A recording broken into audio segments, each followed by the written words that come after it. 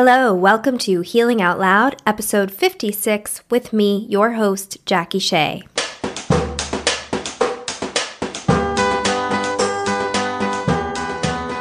And I eventually got up onto this other seat, and he came over, and I just said I left my relationship and I have to get brain surgery. I believe that if you want to overcome illness and thrive in life, then self-advocacy and hopeful connection through shared experience are necessary ingredients.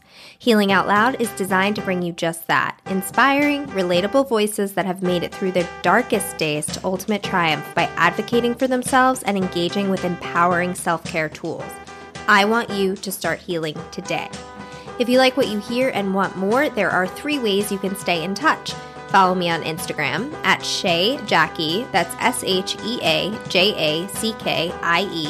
Join my newsletter at JackieShea.com or contact me directly through JackieShea.com and I will see how I can support you and meet your specific needs. If you missed the last episode with Amy B. Scher on how to heal yourself from anxiety when no one else can, check it out at JackieShea.com/55. I highly suggest it. It is a very useful episode. In just a moment, we're going to meet my guest this week, Eva Hagberg Fisher. This is Eva's second time on the podcast, so to hear us discuss life-changing self-care tools, go to JackieShea.com/49. Eva Hagberg Fisher is an author, educator, and media strategist. Her work has appeared in the New York Times, Wallpaper, Dwell, Wired, The House, Guernica, and more. She holds degrees in architecture from Princeton and UC Berkeley and a PhD in visual and narrative culture from UC Berkeley. How to Be Loved, a memoir of life-saving friendship, is her debut memoir and was called stunning by the New York Times, dazzling by Publishers Weekly, and surprisingly funny by most readers. I'm going to dive in with Eva as much as I can, asking her about what led her to her mast cell activation syndrome diagnosis, how illness changed her and her life for the better, how to face and heal intimacy issues while ill, what her support community did for her, mold toxicity, and we will dive into lessons on how to be an amazing friend to the sick and how to heal from illness trauma. You guys, the book is absolutely amazing. Pick it up today. How to Be Loved, a memoir of life-saving friendship. And share this episode with anyone you know who's struggling with illness or anyone you know who's supporting a friend or a loved one with illness. It's so enlightening to how we can really be there for each other and how illness can inspire us to be a stronger community. Hi, Eva. Hi, Jackie. How are you this morning? I'm great mostly. I'm a little anxious. I'm a little distracted. I'm a little hyped up because I'm on book tour. So I'm it's funny because I was anticipating book tour just being constant stimulus and I was going to be so overwhelmed. And it's mostly just 90% downtime in my hotel room, ignoring my emails because I put on an autoresponder, but then being what am I doing with my life? 2 question marks, as my friend Lauren likes to say. And I mean, you're on book tour, so you're clearly doing a lot with your life. Yeah, that's the external feedback that I get. But you don't feel that? No. I feel like I mostly, for my entire life, just get on Instagram, do some tweets, lie down, call my friends, text them. Yeah. And you flew a friend out to have a friend with you on book tour to support you. Yeah. I mean, that seems necessary. Self-care. Thank you. Yeah. Well, I love that seemed necessary because you were I just need to not be doing this all alone. By the way, I'm sick, so I should have said that earlier, but enjoy my voice today. It is beautiful as ever. Thank you. Yeah, I love that you did that. I thought it was a really radical self-care move. Cool. Thank you. Yeah. So back when I started this podcast in 2017, fall of 2017, you were meant to be my first guest. Right. And I was oh, cool, I'll come up to Berkeley and we'll do this other thing that we're doing and then we'll record. And I got there and you were yeah, just one thing. You were like, I just can't talk about anything illness related. And I was like, it's kind of about illness. And you were like, yeah, so my editor told me I'm not allowed to talk about anything until the book comes out. I was like, cool. When does the book come out? And you were like, February 2019.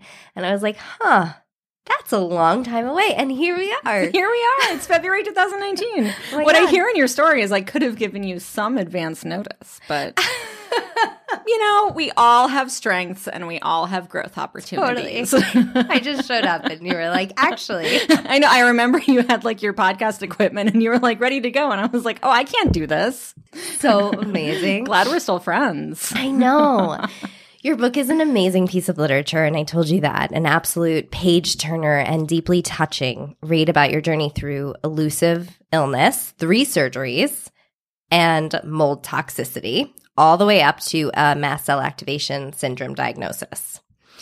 4 years deep, you were, I think, in illness world when you got your mast cell diagnosis. Yeah, I mean, like one of the things that I learned in my diagnosis was that a lot of the weird things that had happened for years and years and years were actually part of mast cells. So I don't really, and I sort of address this in the book. There's a section where I'm like, everybody asks how it started. And I keep being like, oh, it started with this, but actually before that, this, and before that, this, and before that, this. And then I sort of critique this idea of wanting to know, like, well, when did it start? And how did you know something was wrong? So yeah, in a way, I was, I think, like 32 years into however old I was, 35, I can't remember how old I am. 30 plus years into illness. And in another way, I was into 2 years of just like really, really intense kind of nonstop, just like life-threatening almost diagnosis after life-threatening almost diagnosis, like the intensity. I was like 2 years into intensity. Oh, really? It was just 2. I mean, not just 2. I mean, just 2 years of surgeries on your most vital organs. Real big. Right. So you get this. So your book is not really about illness. It's about friendship, right? So it's your journey through this time, learning to be vulnerable and experience connection, love, and meaningful friendships. You learned how to be loved and how to love. Something that 100% did not come naturally to you before illness. I mean, it did. You were born love, but then life happened and you became a conditioned self and you were like, you did not know where to put your love. That's something you say in your book. Like, I had all this love to give and I just didn't know where to put it. I'd never been told where to put it, I think you say. I often joke that I'm so happy I met you in illness and not before. Oh, yeah. We would not have been friends before. No. I mean, you would not have wanted to be friends with me. You would not have wanted to be friends with me. I would always want to be friends with you. Or maybe we would have wanted to be friends because we were both so much this way. That's a deep Did you know that? Like, I mean, you do know that about me. I do know that. But I think it's like, I can imagine, but I only know you with the full force of like Jackie now / since we met. Yeah, I know. Like, I believe you abstractly and hypothetically. But I also I see the same things in you that I see in myself still. Yeah. You know, I think we both, well, I don't want to speak for you, but like I still struggle with all the same stuff that I struggled with before. I just have like a moment of like, wait, Eva, remember what it was like when you thought you were dying. Like, remember that clarity. And so now I have a touchstone, whereas before I was just like, I imagine that there's another way to live. I've read books about people who find meaning and like intimacy in the moment, but like that's inaccessible. Yeah. You know, unfortunately, that will never happen for me. Yeah. And so I do. I tell people the same of me. Like, I'm so glad you didn't meet me before because you're meeting like the 2.0 version. I'm on like 7.0 for myself. Yeah, totally. I know. It's like getting sober is 2.0 maybe. Right. And then it's like this thing and that thing or starting to drink is 2.0. Yeah. Yeah, totally. There's so many. I'm a much softer person now. And I'm interested in what the most pain you felt in your life prior to physical illness was. Emotional pain or physical pain? I mean, I don't really care about the time you broke your leg, if you ever did. So I'm guessing. Well, I was going to tell you about the time that I broke my wrist and my elbow, because that was the most pain I'd ever been in. Tell me. I mean, it's so funny that you went there because you're like, No, that's not what I'm interested in. Your emotional pain. Oh, okay, great. I was like, my wrist really hurt. But actually, so I broke my wrist. This is actually relevant. I broke my wrist by like flying over my handlebars and landing like, all my body weight on my wrist, and couldn't move my hand, couldn't move my elbow. Called a friend, and she said, like, you would know if it was broken. Like, the pain of a broken bone is extraordinary. You would know. Trust me. And I was like, well, definitely not broken, because I would know, right? Because I have a regular metric for pain. So I took an Advil, and I like made a little like spatula splint at home and tried to go to sleep. And 2 days later, I got an x-ray, and I'd broken my wrist and my elbow. And I was just walking around believing that there was some level of pain that like would indicate to me that something was serious, and I had not yet achieved that level of pain. Wow. So like that's how I was with my body, right? Before I got sick, is I was like, I literally can't move my hand. I can't move my elbow. I'm in excruciating physical pain, but like clearly I have simply sprained it, and I should like I remember I was blogging for a website, and I taught myself how to type one-handed within like a day. And I was just so afraid of telling my editor that I couldn't type quickly with two hands, but I would still really try and do the posts that I had to do. Mm-hmm. And he was sort of like, yeah, I mean, maybe, okay, like you can also go to the doctor or whatever. Does that break your heart a little bit? That like you didn't care for yourself in that way at that time? I mean, I think in another 10 years of therapy, yes, it will. I think now I'm still sort of like, oh, what a strange story. Because there was so much like funny shit that happened with that arm break. Like I, went to a strip club with a friend of mine and had my like spatula arm and was like taking dollar bills out of like a cash bag. And like, like I made it work for me. Right. So I think the heartbreak will come in 10 years. I'll be like, oh God, how sad. Oh, poor Eva. But now I'm still in like the stripper cash bag spatula splint story. Okay. So emotional pain? Back to that? Yeah. I was so disconnected from emotional pain that I would sort of like I would feel a moment of it, and then I would disappear. I'm thinking about a breakup that I had in New York. This was my first one. So I'd been sober for like a year and a half, and I broke up with my boyfriend. And I was really sure I wanted to leave. I was just like, I'm out. And I moved into my new apartment, and I started looking at like vacation photos from a vacation that we had taken together. And I just started crying. And I was sure that there was something deeply wrong with me because I was crying so hard over a relationship that I had wanted to leave. And I called my stepmother, and I was like, I'm crying so much. This is really weird. This must mean that I made a mistake. And she was like, get on a train, come upstate. She and my dad live like 2 hours north of New York City. And I remember just going up there, and I think they were sort of like, yeah, I think this is what a breakup feels like. But I'd never been sober for a breakup. I'd never been sober for any sort of emotional pain. And so it was like, I remember feeling like I was processing the pain of every single breakup that I'd ever had because I had just deferred my emotional reactions. And I was just so sad, and I cried so much. Yeah. You talk in the book about how you didn't cry in public for a decade. Oh, yeah. Yeah, so take us through the journey from that to the vulnerability you surrendered to an illness, when you did finally surrender to illness.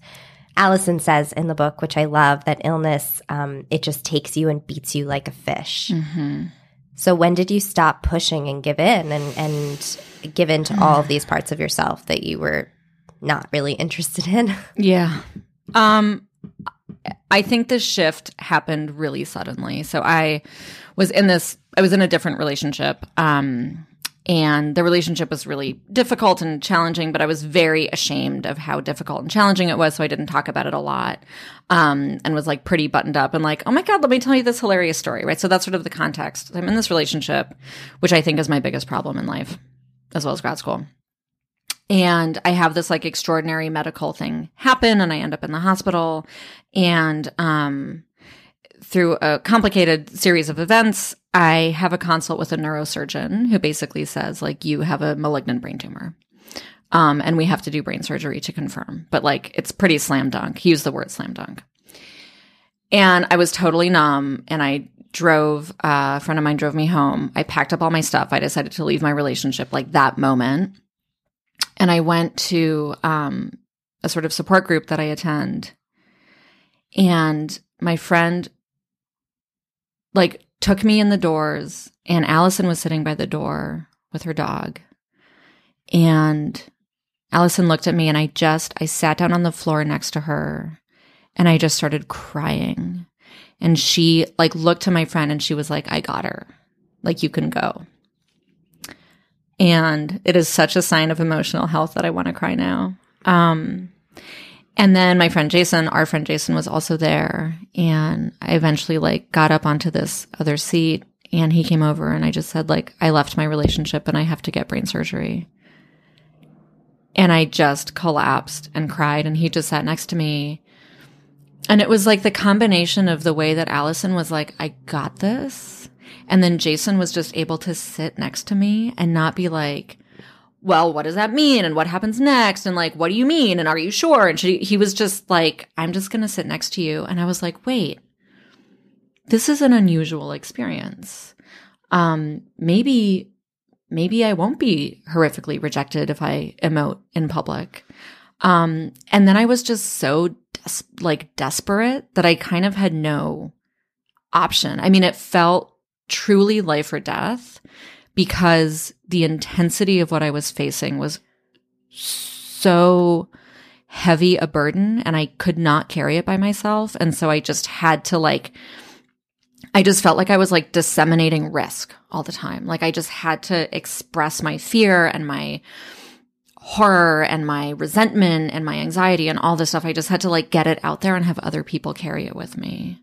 You say something about that in the book, about how there was no longer time to learn how to be loved. Like you just had to accept it. Yeah. I could be misquoting you, but it was something along those lines. I know, I'm always so precise with the quotes. It was something along those lines. Yeah. That you were just pushed to this point of there was no more time to figure it out. Right. I just thought that I had infinite time, and it was so interesting to do this in therapy, and I would work on my intimacy issues at my leisure. And then I was like, and some of it was emotionally life or death, but some of it was physically life or death, where I had a lot of complications after brain surgery and had to go to the ER a lot, and I couldn't drive, and Lyft didn't exist yet. Mm-hmm. And so I had to ask people to take me, and I had to just be like, I have to just ask for help. Like, I'm lying on the floor. Mm-hmm. I can't get up. I need help. Will you help me? And that was so horrifyingly uncomfortable the first time. And then I just had to, I couldn't, minutes were so precious that I couldn't spend 5 minutes being like, I don't know, maybe I'll be, I was just like, I need to go to the ER.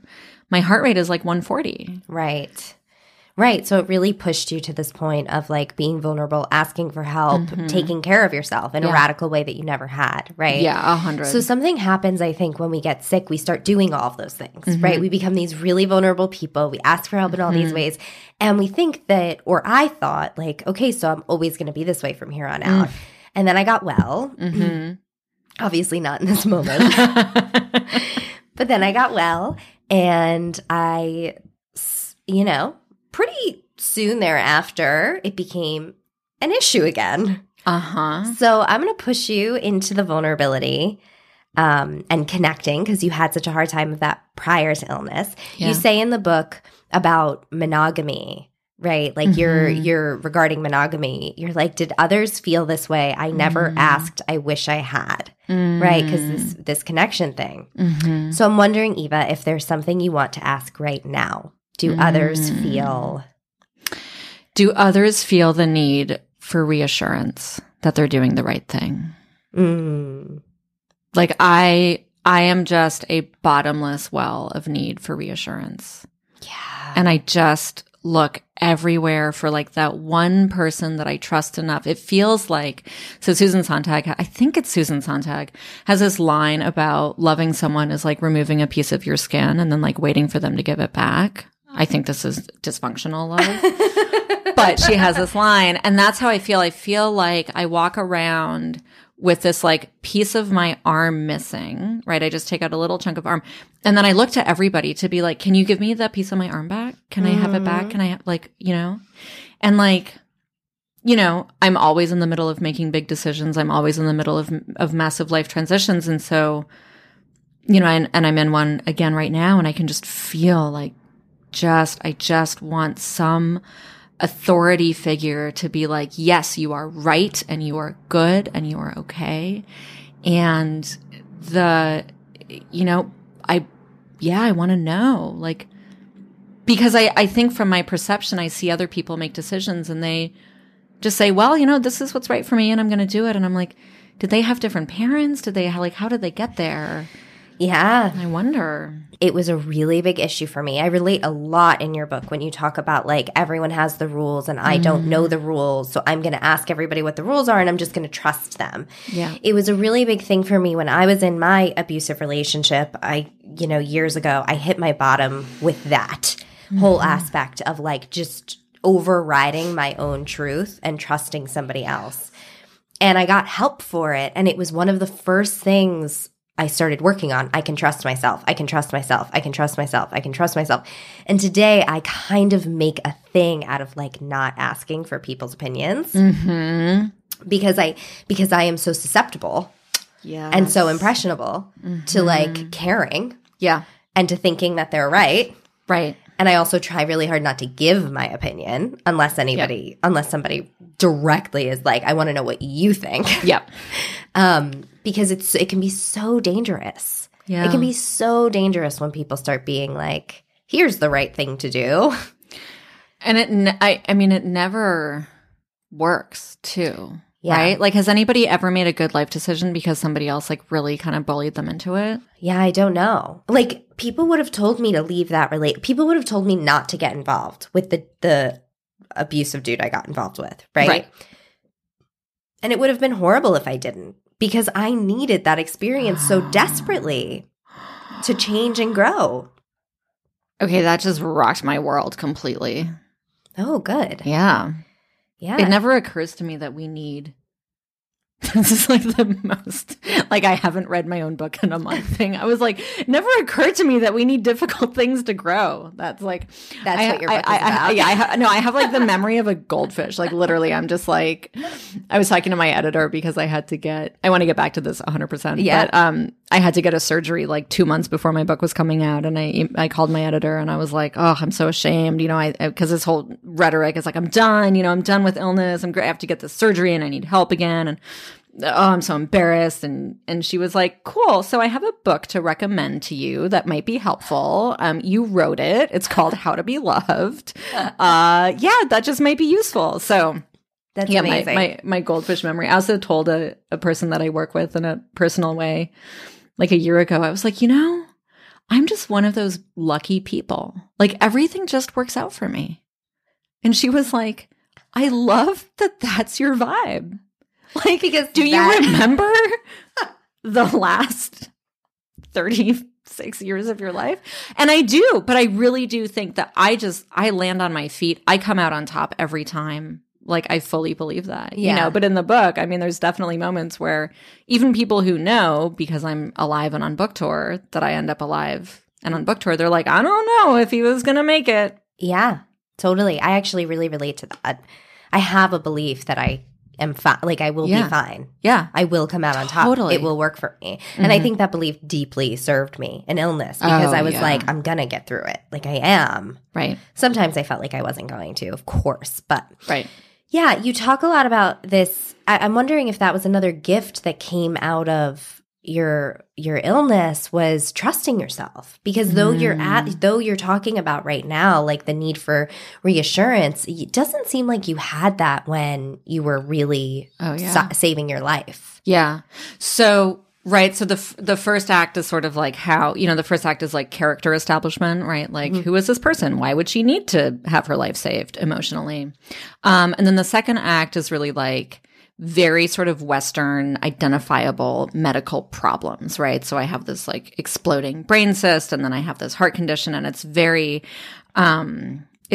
clear, it's very evident, right? And then in the third act, I basically am told that I have mold toxicity by a doctor who's like, do not go on the internet, do not Google like mold, you know, toxicity, which of course I did.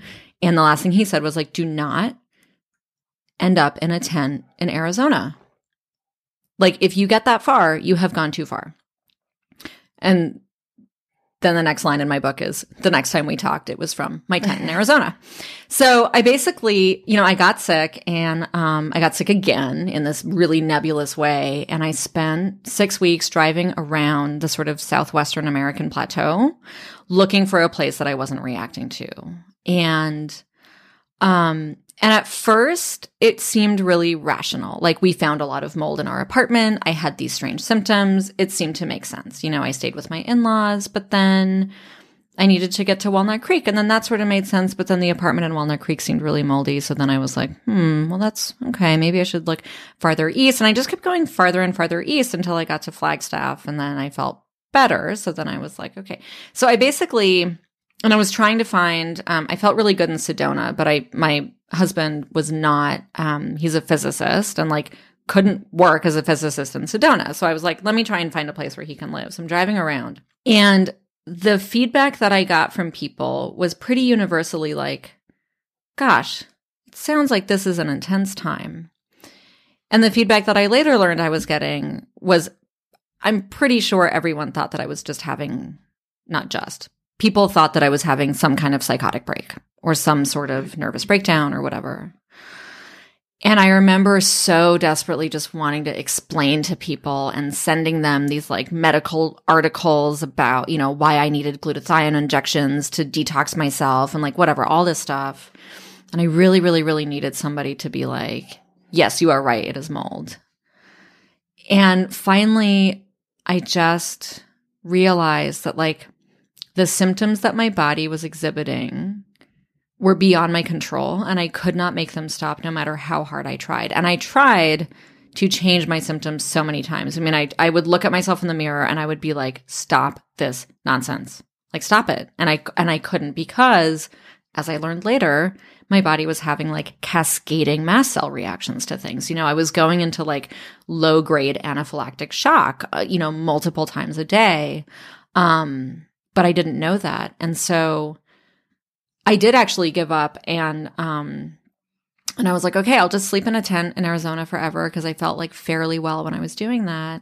And then I read Sarah Manguso's 2 Types of Decay, which is this amazing memoir. And somehow reading that book, I just thought maybe there's an answer, and I'll just try one more time. And I called my doctor, and he was like, well, this is weird that you're living in a tent in Arizona. And like, wait, what's going on? And then he was like, I'm going to send you a paper on this disease. And then I read it, and then I cried for 3 days, and like, here we are. Mm-hmm. But you're right. I mean, and my friend Jen Brea, our friend, made this movie, Unrest, and there's an amazing scene where she and her husband are setting up a tent, and he goes inside really quickly, and then he comes out, and she's like, you have to change your clothes because you went inside. You're now covered in mold spores. And he sort of looks at her exasperatedly, and then she says, if your body heard the signals that my body hears, you would 100% comply. And he says, yes, and conversely, my body does not hear the signals at all. And so it's really, really hard for me to like imagine, empathetically. I'm paraphrasing. But I think that's what happened, is I had to be like, my body is the only body that is having these signals, but it's having them. I can't do anything about it. Mm-hmm. And I actually really resisted ending the book with a diagnosis, because I didn't want to, I kind of didn't want to have the like triumphant ending of a quote unquote like real diagnosis. Like, I really wanted readers to be like, maybe there's never going to be an answer. And like, what is it like to accept that? But I'm a very conventional writer, and I believe in very conventional structures, and it did not work not to have an ending. Yeah. Like the book was just like, well, who knows? I'm talking to birds. And my editor was like, this is not, no. But you did get a diagnosis, mm-hmm. right? So like, mm-hmm. that's the thing, is some people don't, but you did. Yeah. And so that is part of your story, to get the diagnosis years in, right? That's also interesting, because in your book, and look, like, we struggle with elusive illnesses a lot today. Yeah. Right? So this is so relatable, deeply, mm-hmm. deeply relatable. And you go through this like having to have your own back and take care mm-hmm. of yourself when so many people are so confused.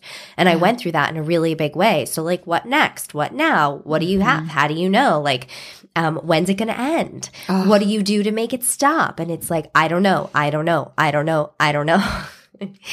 And there are all the people that don't believe in Lyme disease. There are all the people that don't believe in mold toxicity. There are all these like very challenging, and it's so hard to get through that. And that brings me to this point about befriending other sick people, which is so useful. And in the beginning of your story, you have Allison, who has cancer and is dying of cancer. Yeah. And she really is your like point of contact for a person who gets it in some way. Yeah. And then later, like we met while you were in a tent in Arizona. Yeah. And it saved my ass because I was in Indonesia getting ozone therapy. And I was like, what the fuck? And it has been to present day so useful to just be like, hey, Eva, tired as fuck, bro. Like, right. And you're why? like, what could it be? And you're like, right, sure. Like, me too. Like, here we are. Right. And it's so useful. Will you talk a little bit about like, because your story is about friendship, but what's the difference? Did you find a difference between people who were overcoming illness or in illness versus ones who couldn't understand but did their best and were amazing friends? Yeah. I mean, I think that there's this line where I talk about social media and like how actually important it was and how really helpful it was. But the downside is that the structure of Facebook as it was then, right, there was a chronological timeline, which reflected something that was not real for me, right, which is, things happen linearly and there's a beginning and there's an end and you just have to follow the story in this sort of timeline.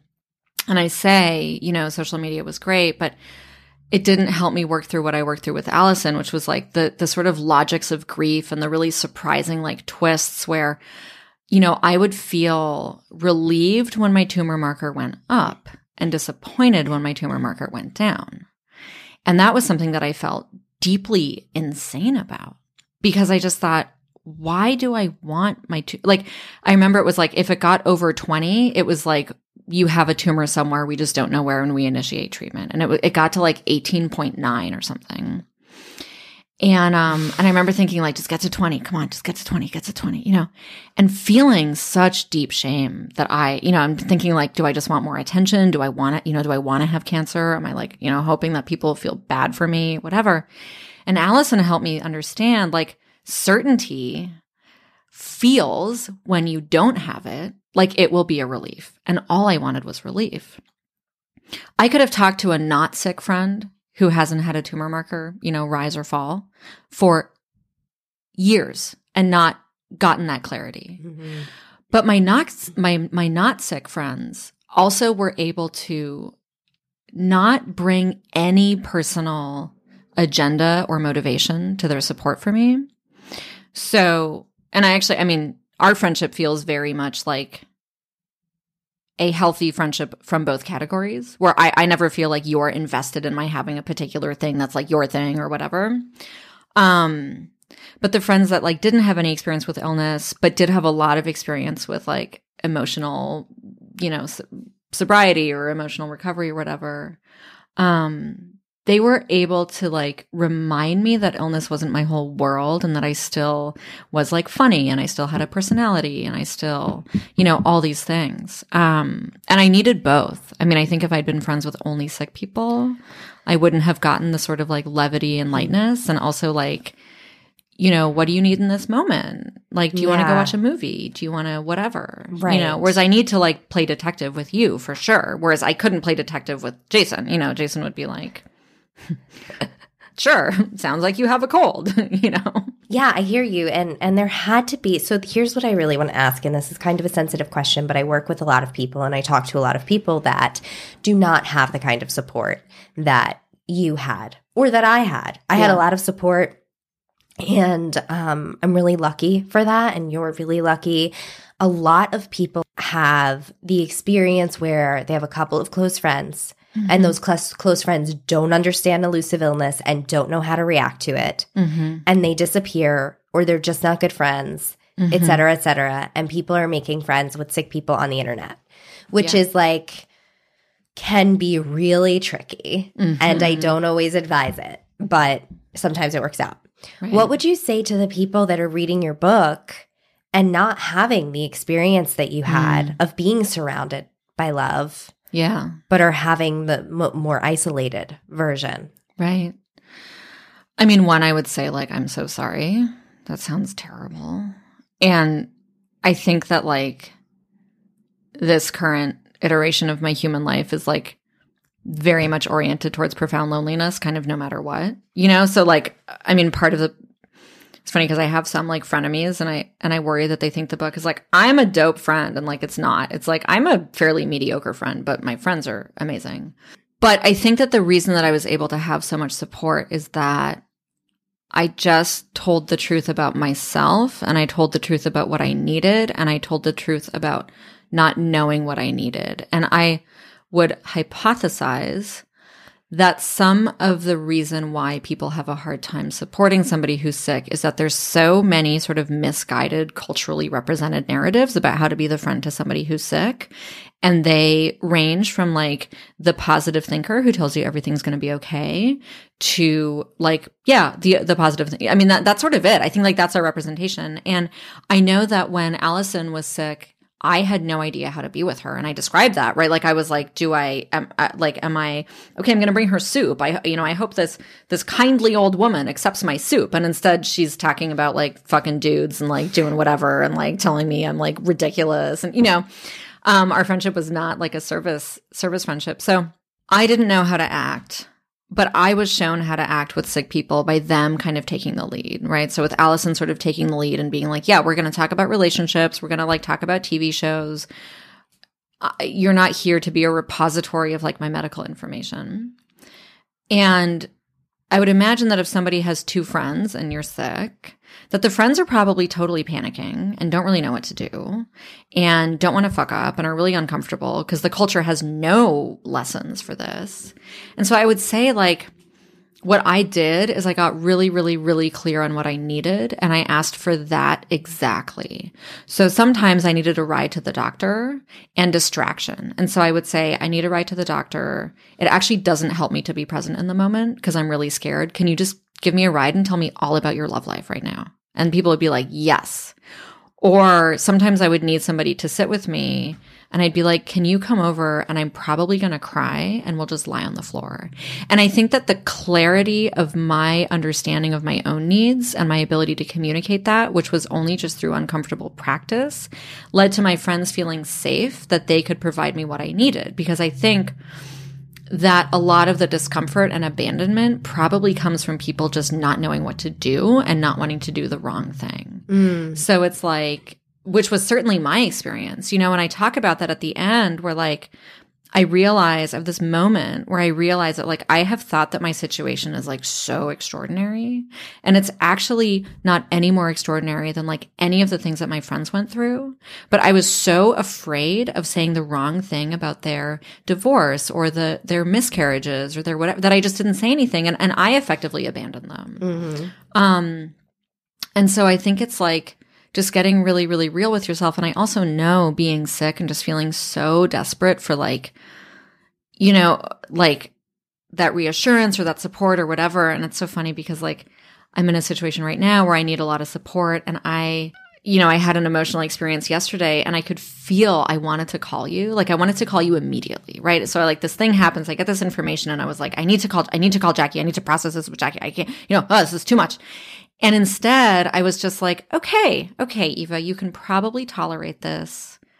Like, if you really need Jackie, you'll still need her in 10 minutes. But just, like, give it 10 minutes and see what happens. And I texted 2 other friends in the meantime. You know, I'm not perfectly self-contained. But I didn't actually need you. But I could by that point distinguish the difference between, like, true desperation where I really would need to call you, even though I'd last seen you 20 minutes earlier, and, like, a feeling of desperation, but actually being resourced enough to deal with it. With a couple texts that I sent to some friends where just as I was texting, you know, they didn't respond, but just me texting, I was able to be like, oh, I'm okay, I have more clarity. So the Too Long Don't Read version of that is, like, get really, really clear with your own needs and then ask for them, like, really, really directly and precisely, and try to spread it around. So one thing I also did was, like, I would ask on Facebook for kind of low impact stuff, like a ride. And then people showed up when they wanted to. And then I wasn't relying on only 2 people. I love that. I Yeah. love that advice. I think it's brilliant advice. Oh, great. And we talk about that actually in Jason's podcast where he would say, he kind of said to people like, or to me, just tell me what you need. If you tell me what you need, I'll like give it to you. But if you don't tell me what you need, then I'm not going to ask. Exactly. And I was like, cool. Awesome. And, you know, like a lot of times people don't know what they need. And then you can say like, look, I don't really know what I need. Can you just be here? Yeah. And then we'll figure it out together or something, you know? But I love that. And I love spreading it around. That's really helpful. So based on what you were just saying, it also makes me think about how you talk about how you once judged the sick. Oh, yeah. Which is really big, and it's brave, I think, to talk about that. And it was true for me too. I knew people with Lyme disease and I judged them. I was like, oh my God, they need to eat gluten-free. Oh my God, they need to go to bed early. Oh my God. Like I had so many judgments. And so I guess this is just to have like an open conversation about like, you know, for people out there that are judging the sick, which there are many, I've been there. I've done it. Yeah. And so doesn't it feel like such a relief to not be in that position anymore? Like for me, it's such a relief that I'm not actually walking around judging humanity for having human experiences. Yeah. I mean, and also I judged because I was so afraid of pain. I mean, I judged because I remember Allison telling somebody that she had breast cancer, and the first question was, "Oh, did you smoke?" Right? So what I hear in that is, what did you do that I don't do that made you get sick? And my judgment of people who had, you know, nebulous illnesses was like, okay, well, they obviously want some kind of attention. They obviously did this because the alternative is to deeply know that illness is profoundly unfair. It comes for you whether you want it or not. It is not controllable, and it can kill you. And our culture in, you know, the late capitalist crisis in which we are is so reliant on narratives of like personal responsibility and progress. And that I think I really believe that judging sick people is just a manifestation of fear. And, you know, I mean, someone called my book Cheerily Brutal, which I think is like the best description. Because that's kind of my vibe. Like a friend of mine, a friend of hers passed away recently. And we got together. I was like, listen, let's have like a pizza floor party, right? So we got together. And I could feel myself. I started to say something like, well, you know. And then I was like, the thing is, yeah, there's no silver lining. This is just fucked up. I was like, this is fucked, dude. Death is fucked. I'm so like, I didn't even say I'm so sorry because like that felt not, but we just sat and then like I cried because I knew how much she had loved this person. And like watching her love this person in that way had impacted me. And so I got to have an emotional experience with her. And I would never have been able to do that because I would have been thinking, what am I going to be like when a person that I love dies? You know, surely this person is overreacting because I cannot tolerate this pain that I observe. And I think that's what it is. It's like, I believe that I can't tolerate the pain that I see in other people. And so I'm going to do all sorts of like weird mental gymnastics to be like, well, obviously they are like XYZ to infinity, whatever.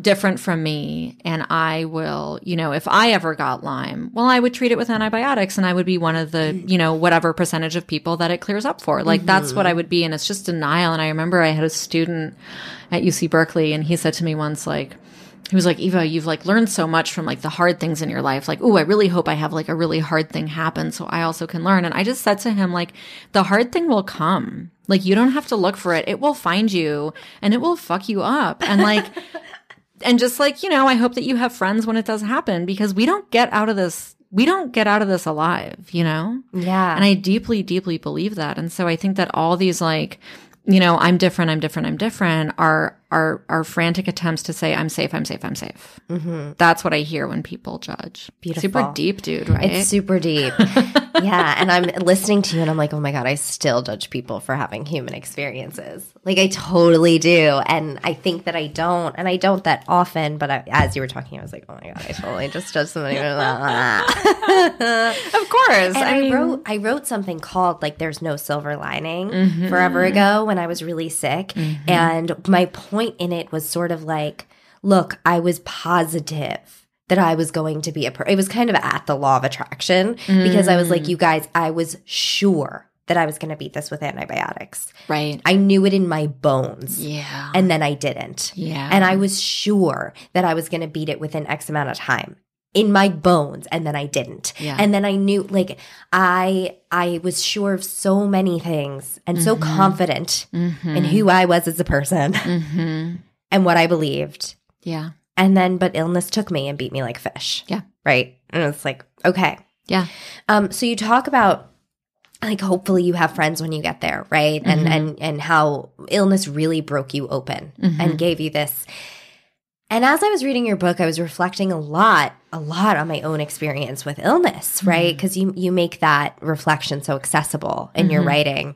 And I realized that what first happened to me is that I had to realize and acknowledge how little love I actually had in my life. Like that was my first experience. And I had to grieve deeply the fact that my family was not available to show up for me. Yeah. Like no love was there for me. Yeah. And that was like pain. Like I have not felt pain, you know? Yeah. And I had to kind of battle through illness. I kept feeling like lonely and loved, lonely and loved, lonely and loved. Like I would have these fallouts of people disappearing or feeling abandoned or realizing that my family was in no condition to take care of me and that breaking my heart and getting like a fucking unbelievable care package on my doorstep or getting like a Venmo payment that from a friend that was like out of nowhere, right? Or like people rallying to take me to get a root canal, like whatever. Right. Like, and I felt both of these worlds simultaneously. Did you have any of that? Oh, I mean, completely. Yeah. And I talk about that too, where like before brain surgery, I got all these like beautiful gifts. Like some friends sent me a Kindle and some friends sent me an edible arrangement and some friends sent me money and, you know, and I really remembered being like, let this, like Eva, this is like happening. This is real. Like, let this in. And it took a long time, but like, you know, last night I really wanted some support with something. And so I looked through my phone at my like recent calls and I was like, well, there's only 3 people that I really talk to, and one of them isn't available. So, you know, I guess my whole book about friendship is a lie. You know, unfortunately, I have done a trick. But then my friend Khani, who is on Khani Lisbon, amazing comedian, is on tour with me. And I was like, yeah, you know, I was texting with Jason and then I was texting with Maddie and then I texted with my friend Grace and, you know, and she was just like, the amount of support that you have around you is incredible, you know? And so it makes me think like, what is this core loneliness? And I think it is just an accessibility of the fundamental human condition. Like, I think that if we weren't lonely, we would never be driven to seek connections and be vulnerable and intimate. And so I sort of cherish the fact that I often wake up and I love what I heard you say last night, that like you wake up and you don't hate yourself, and like same, like I wake up and I'm like, all right, Eva, here we are again. What are we going to do?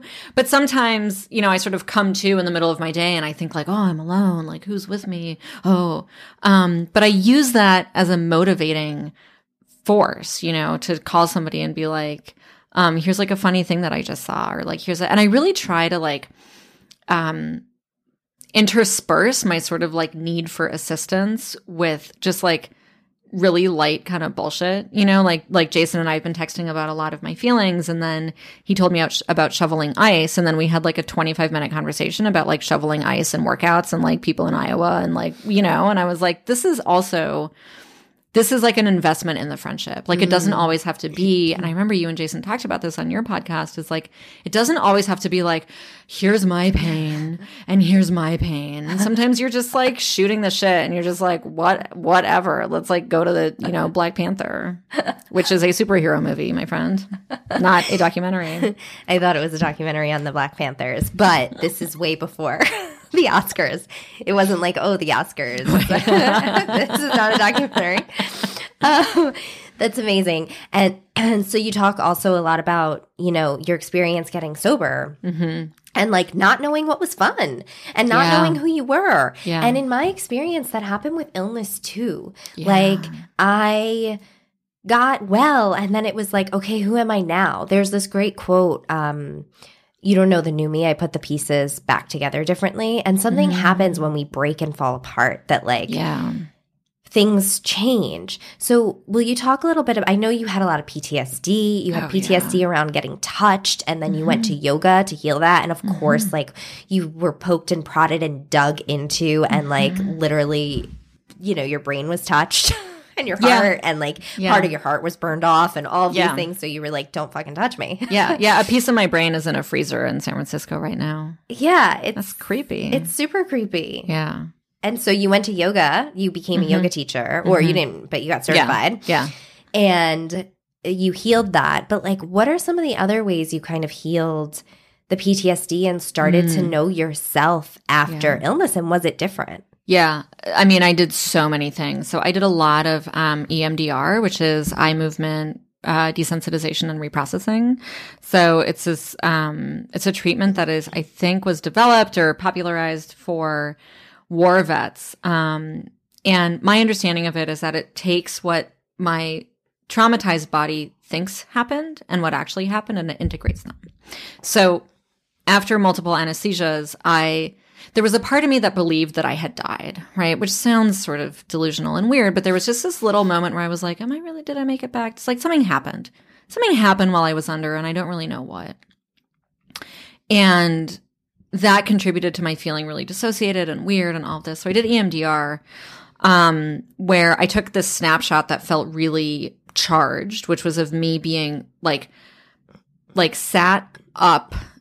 It was me like putting my head on a plate in an operating room and looking up at these lights and then going under and like knowing that my brain was taken out of my head. Right.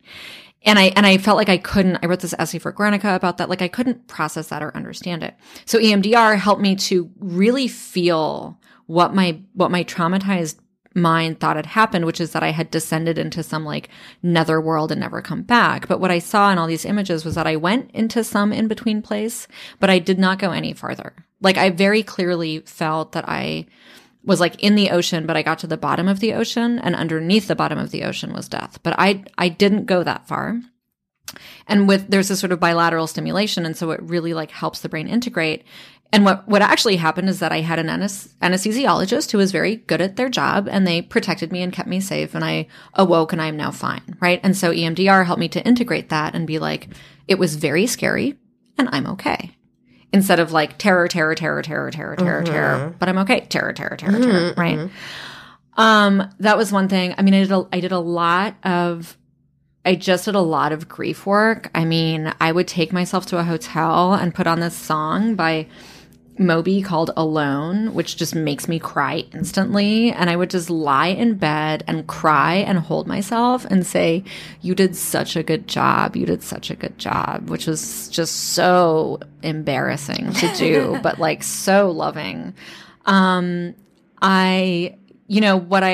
worked with a body energy worker named Rachel Bouch, who gave me a lot of tools to like begin to touch other people. So she helped me see that like I could control the amount of contact. And so she would let me we would do this very sort of somatic stuff where she would put up her hand and I would get to reach out and like touch it. And then I would hold her hand, and then our forearm, we would sort of like get up until we were holding each other's elbows.